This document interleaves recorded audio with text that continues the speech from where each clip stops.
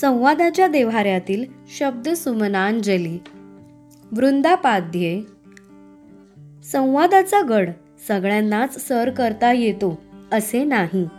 Sir करणारा पराक्रमी तर न करणारा पराभूत असे सोपे समीकरण मात्र या ठिकाणी लागू होत नाही.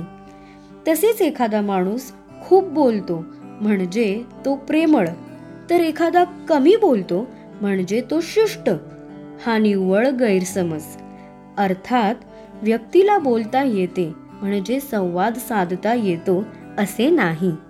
संवाद साधणे ही एक कला आहे.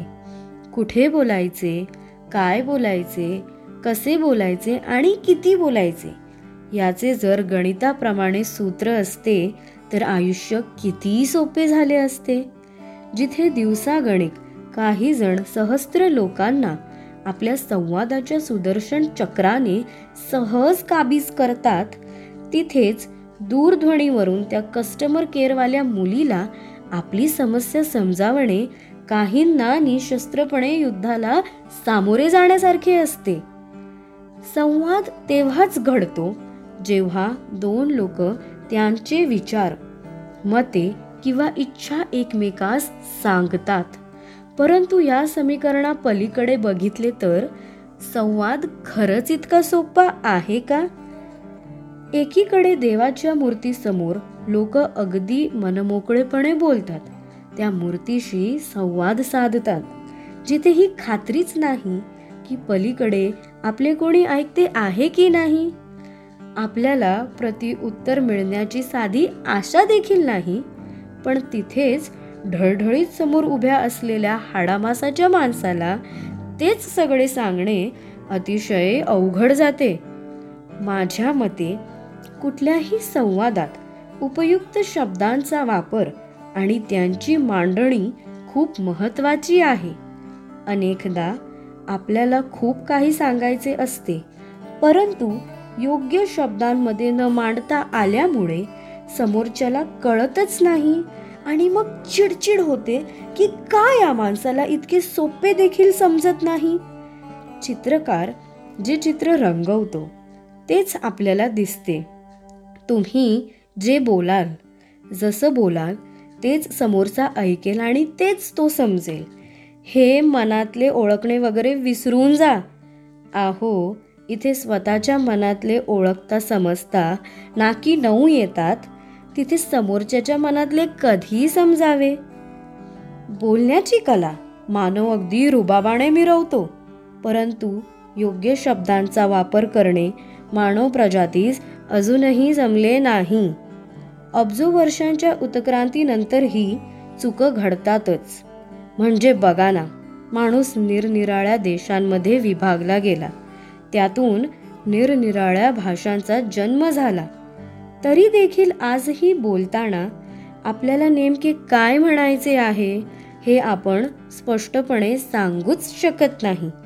ही कुजबूज नेहमी मनी राहते की मी असे म्हणायला हवे होते, त्याने तसे म्हटल्यावर मी तसे म्हणायला हवे होते.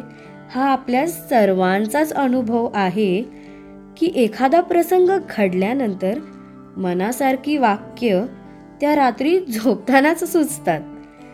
दिवास्वप्नांमध्ये मिथ्य रचना करीत आपण स्वतःशीच संवाद साधतो व तेव्हा कुठे चित्त शांत होते. हे सगळे वेळेप्रसंगीच सुचले असते तर किती बरे झाले असते. गमतीशीर आहे ना की 6,000हूनही अधिक भाषा आणि निरनिराळी साधने असताना देखील माणूस संवादात कधीच समाधानी नसतो. मनी जे शब्द येतात ते तोंडी फुटत नाहीत आणि तोंडी आलेले उद्गार मनाला पटत नाहीत. तुम्हाला आठवतंय, शाळेत असताना आपण व्याकरण शिकलो आहोत तेव्हा वाटायचे काय तेच ते नाम, सर्वनाम, क्रियापद पुन्हा पुन्हा. तेव्हा परीक्षेत व्याकरणातील चुका शोधून आपण बरोबर उत्तरे लिहायचो. परंतु आता लक्षात येते की केवळ अचूक व्याकरण म्हणजे संवाद नव्हे, त्या रचनाबद्ध वाक्याला मनी उमडणाऱ्या शब्दांनी सजवाल तरच ते अर्थपूर्ण वाक्य होईल. जगात अनेक वाद आहेत जे संवादाने मिटू शकतात. मग ते 2 देशांमधील असो का 2 विचारधारांमधील. हे मोठे वादविवाद सोडविण्याआधी आपण आपल्या रोजच्या संवादाला जपणे गरजेचे आहे. हा दैनंदिन संवाद म्हणजे आपल्या आई-वडिलांसोबत, बहीण-भावांसोबत, मित्रांसोबत आणि त्या सर्वांसोबत होणारा संवाद जे आपल्या रोजच्या आयुष्याचा एक अविभाज्य घटक आहेत. भाषेच्या पडद्याआड बघाल तर तुम्हाला संवादाचा एक देव्हारा दिसेल. त्यात शब्दसुमनांनी विणलेल्या मनोभावांचा हार, तर कधी अलंकारिक वैभवाने नटलेला गोफ अर्पण करणारा एक भावुक दिसेल. आणि मनातील गोष्ट जेव्हा समोरच्या व्यक्तीस समजेल तेव्हा जणू दैवतच प्रसन्न झाल्यासारखे याचकाच्या मनी उमलणाऱ्या तृप्ततेचे भाव चेहऱ्यावर स्पष्ट दिसून येतील. हाच खरा संवाद. धन्यवाद.